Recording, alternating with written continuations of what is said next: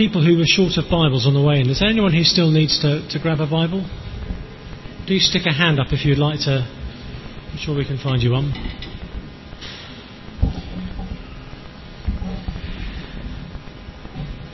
Before I get going, let me just say again how grateful I am to you all for your welcome to us over these last couple of weeks. It has been such a privilege to join with you at SMAC and to see the different things you're involved in. Thank you for letting us in, really, to all the different things that you're up to. And from my reading of the Bible, God loves what you're doing at SMAC, so keep doing it, keep trusting in Him, and thank you for your encouragement to us. Let me pray now as we come to God's Word.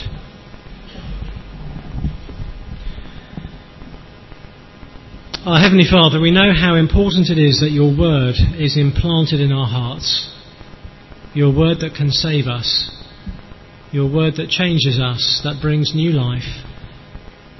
And we pray now your Word would be powerfully at work amongst each one of us, that this morning we would be transformed by this passage in James, that our hearts would be renewed before you, that we might be those who serve you and bring you glory. We ask in Jesus' name. Amen. Well, I read a news story which came through an Asian news agency a while ago, and the story went like this. A Chinese couple who met in an internet chat room finally came face to face, only to discover they'd been living together for 2 years. Bored with each other, the pair had secretly turned to the web to meet someone new using online nicknames. They only realised this when they agreed to meet. When they discovered what had happened, an argument flared up, I'll bet, which became so heated that the police were called in. Conflict is a part of everyday life, isn't it? In every area of life, we so easily find conflict. Conflict at home, conflict at work, conflict between friends, conflict with non-friends, with enemies.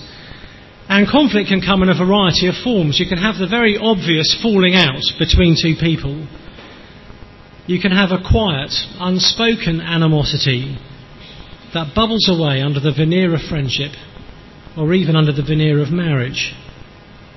You can have conflict that is massively hurtful to both.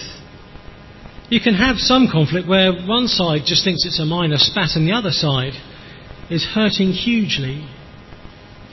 Conflict is part of everyday life, and I'm sure there will be a number of us here this morning who are bruised by conflict that we've experienced, maybe conflict that is going on now, maybe an ongoing struggle. And I'm sure there'll be some of us here who are aware of guilt because we know the hurt and the damage we have done to others. It is part of everyday life, and very sadly, it can easily be part of church life. The conflicts and the battles that can make up life in the world can very easily make up life in the church. It's very easy. You just need two individuals, any two people, and you have the potential for conflict. And so it can be just as common among Christians, and it's certainly no less painful. And so if you're someone who's fairly new to the Christian life, it might be something that has saddened you. You'd hope you'd left all that behind. If you're someone who's looking into Christianity, it might put you off to see conflicts within the church. It is part of everyday life and so easily part of church life. It may well be an issue here at SMAC. Conflict between different members here. My impression is, just from the time I've spent with you, that it's not a big issue. I'm not particularly aware of massive bust-ups or conflicts, but it's often a very hidden issue. We don't often use fists and knives. We don't have to. As we learnt last week, our most powerful weapon is the tongue. And so it can often be a very hidden problem. Well, James, I hope you are learning by now, is trying to call us to live wholeheartedly for God. We're not to love Him with just a little piece of our life, a portion of our time. We're to love Him with all of our heart, mind, soul and strength. And James is targeting Christians who he calls double-minded. We might say two-faced. Christians who claim to live for God but are actually living in the way of the world. And James, if you like, is declaring war on half-heartedness. We need to be wholehearted in every area of life. not least in the area of conflict. Because James says conflict in the church should not be. The new Christian is right to be shocked if conflict becomes anything like normal within a church community. The non-Christian is right to be put off if conflict is happening amongst their Christian friends. We are right to assume Christians should be different, and James says we can be different. We can be wholehearted in this area. And so his message for us this morning really is that in as much as we find ourselves drawn into conflict, we need to have an admission of guilt. We need to see what our hearts are like, and we need submission to God. Having seen what our hearts are like, to turn our hearts back to Him. You should have an outline in the bulletin with those as the two headings, and that will give you an idea of where we're going. Admission of guilt and submission of God. And for some of us this morning, you will be particularly aware that you need to hear this. Maybe you sense that you are someone who is easily drawn into conflict. It may well be for others that we think, well, this isn't my problem. I'm not the kind of person who gets into conflict. Well, James says, don't be deceived. If you think you're above this problem, James says you don't know yourself.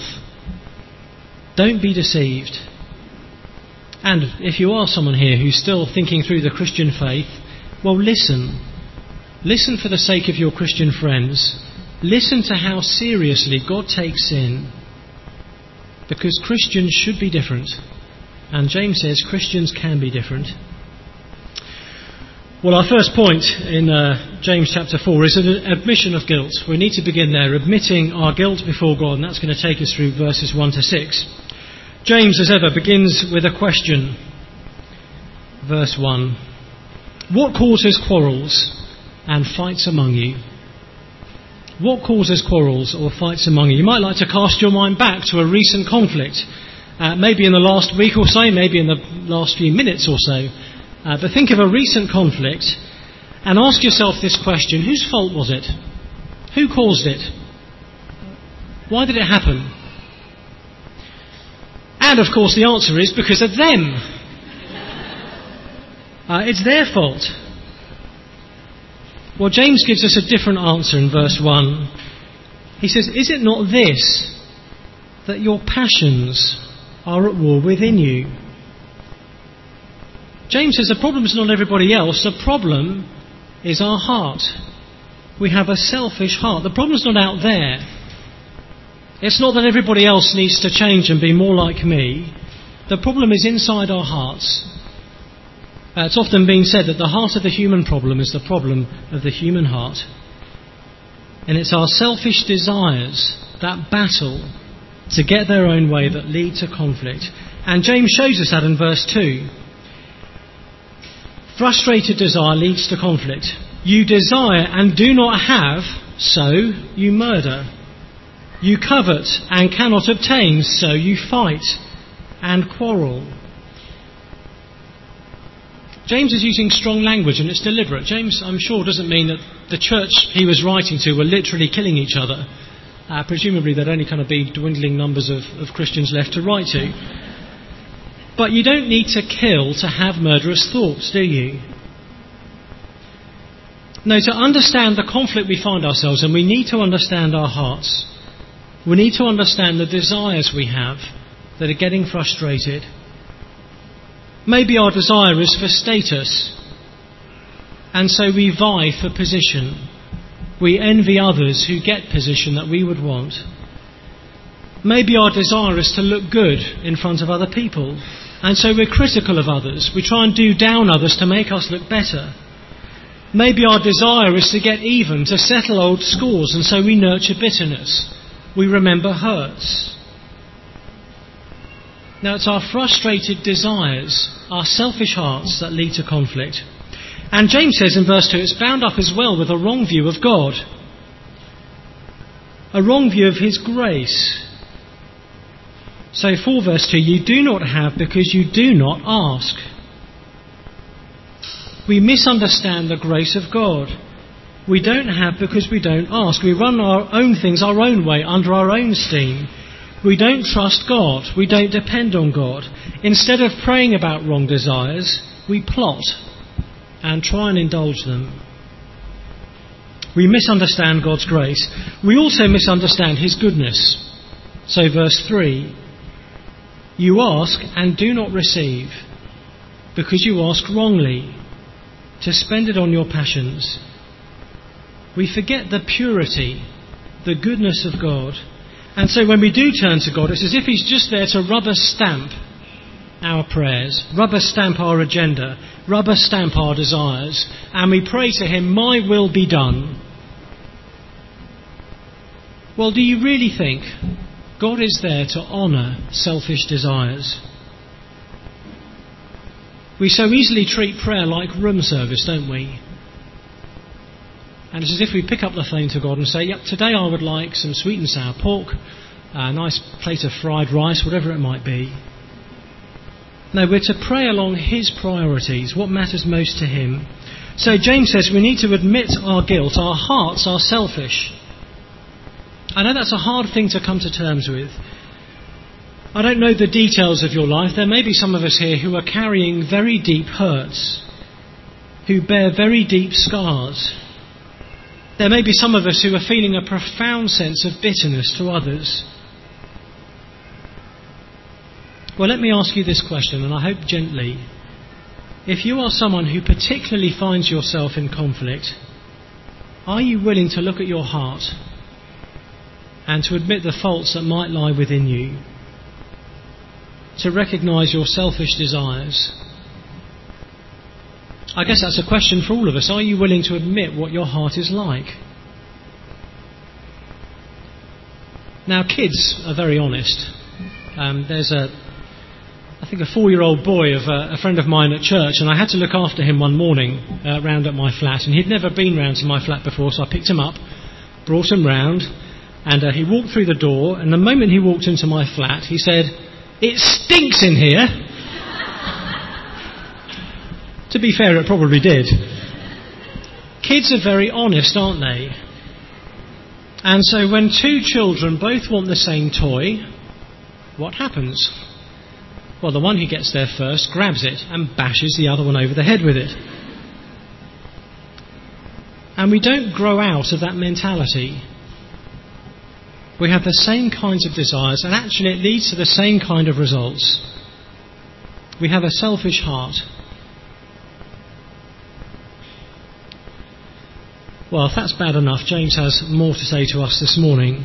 Our selfish desires lead us into conflict with one another. They can also lead to another conflict, even more serious than that. Because James says the selfish heart is itself a sign that we have an adulterous heart. And in these next few verses, James doesn't hold back. He's very blunt with us.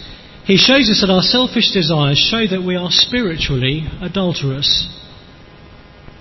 So he says in verse 4, "You adulterous people, do you not know that friendship with the world is enmity with God? Whoever wishes to be a friend of the world makes himself an enemy of God." James says to us that our hearts are adulterous. Now, I'd like you to picture a wedding. It's a wonderful, wonderful day. It's been a long time coming. Things with the bride have not been straightforward over the months, but the groom has been exceptionally patient with her, bearing with her, and finally they're married, and it is such a good thing. And a few months later, the new husband comes home early from work. Less jams that day. He got home a lot earlier than he thought he would. He comes home, he walks upstairs to get changed, he walks into his bedroom and sees his new wife in bed with somebody else. It's a horrific picture. Unfortunately, in this world, it's not an uncommon picture. And of all the pictures we can imagine, God says that is the one that often describes our relationship with him. It is a picture of our relationship with God so often. It's a common image in the Old Testament. You may have picked that up from our first reading this morning. It's one of those readings that makes us blush, isn't it? but it shows us God's passion and how much it matters to him. Adultery is a picture of our unfaithfulness to God. We come to God as a bride comes to a husband. We come to God to love him, to honour him, to cherish him in all circumstances, for richer, for poorer, for better, for worse, in sickness and in health, forsaking all others to be faithful to him. And yet so easily we are unfaithful, and we two-time God by not living with his values, but instead jumping into bed with the world. James has shown us, hasn't he, that if we look inside, we will find our hearts are very selfish. Our hearts are self-centred, and James says that's true of the whole world. It is what we're all like by nature. Our default setting is to put me first, up with number one. It's the very mentality from which we need forgiveness. The very mentality for which Jesus died, to free us to live for God. And yet we run straight back into the world. In verse 4, friendship with the world is enmity with God.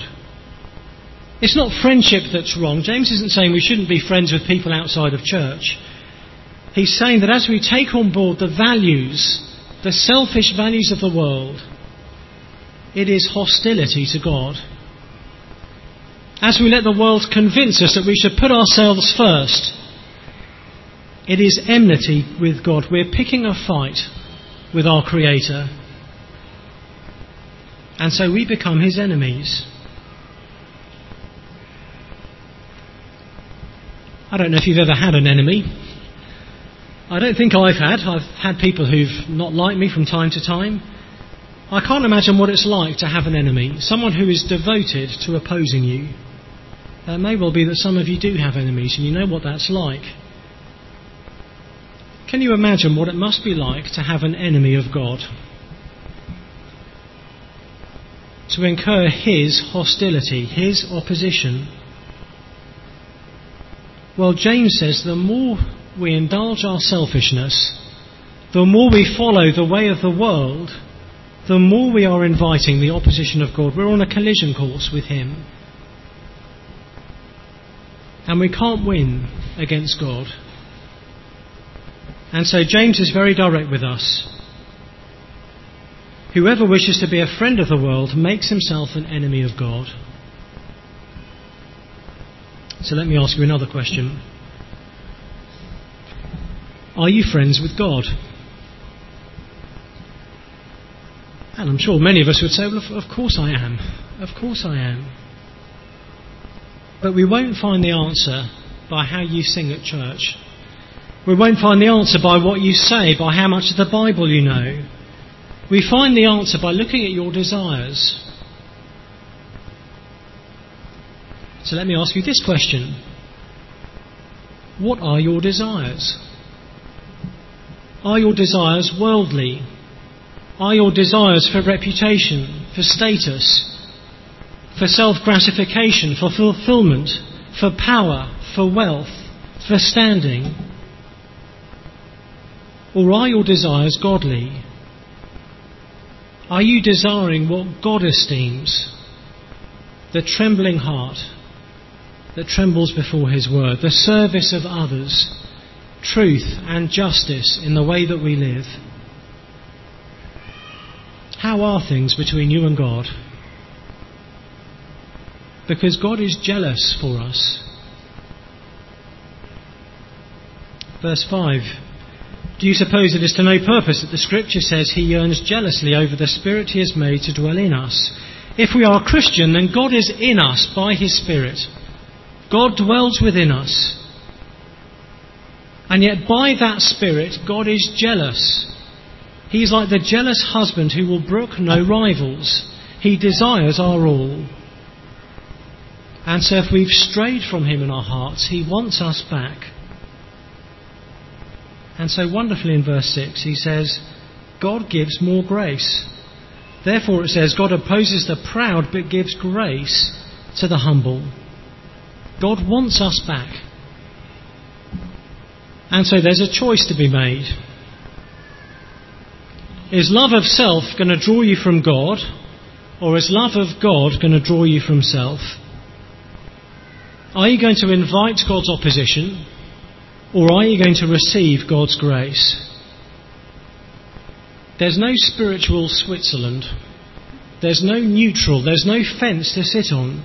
Be a friend with the world or a friend with God. Be proud or humble. A Christian cannot be both. Make your decision.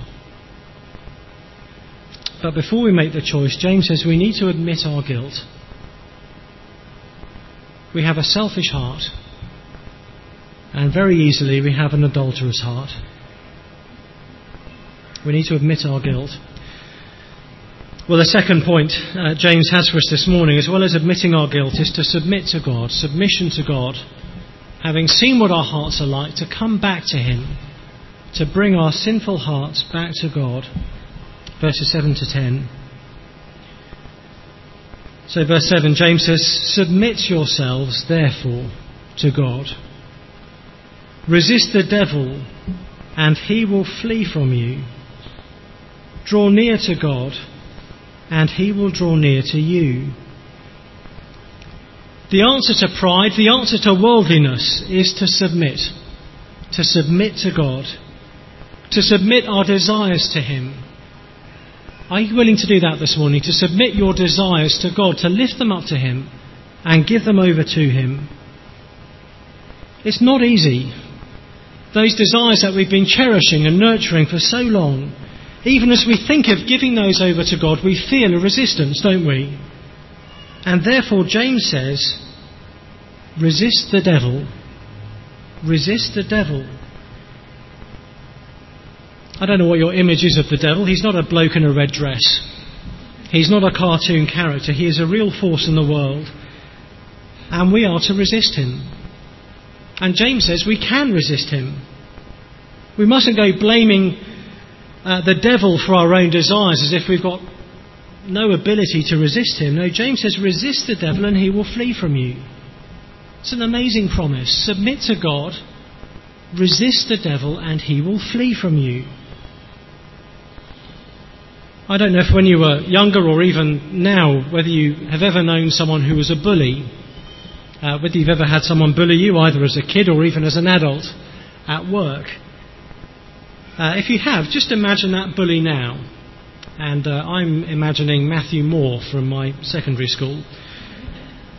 Now, if you knew that that bully would flee the moment you stood up to him, well, you wouldn't fear him, would you?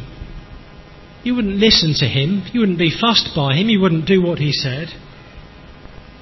No, James says resist the devil. He will flee from you. Don't listen to his propaganda. Don't let him tell you to indulge your pride, to nurture your selfish desires. Fight him and not each other, and he will flee from you. Resist the devil by coming back to God and submitting to him. And if we do that, God will come near to us. It's a wonderful promise. If we come back to God, God will draw near to us. God will come near, however unfaithful we've been. God can forgive and forget. He gives us more grace. Verse 6. We're to turn to God, and therefore, verse 8, we're to turn from sin. So James says, cleanse your hands, you sinners, and purify your hearts, you double-minded. We need to sort out our behaviour, our hands, and our attitude, our hearts. And James shows us what that means in the next couple of verses. Verse 9. Be wretched and mourn and weep. Let your laughter be turned to mourning and your joy to gloom. Again, strong words from James. He says we need to realise that sin matters. And when we've been going through a season of spiritual adultery, we need to recognise that is serious and to respond in an appropriate way. He's not saying there's no joy in being a Christian. Far from it. I hope you know that's not true. There is wonderful joy in knowing God, in knowing forgiveness. But there is a seriousness about life, a seriousness about our sin. It's not some little thing that God can just sweep under the carpet. It's not something God can wink at. Boys will be boys. It took Jesus to experience the wrath of God on our behalf for us to be forgiven. Sin matters. And James says we must mourn our sin. If we've had a season of turning away from God, it is right to weep.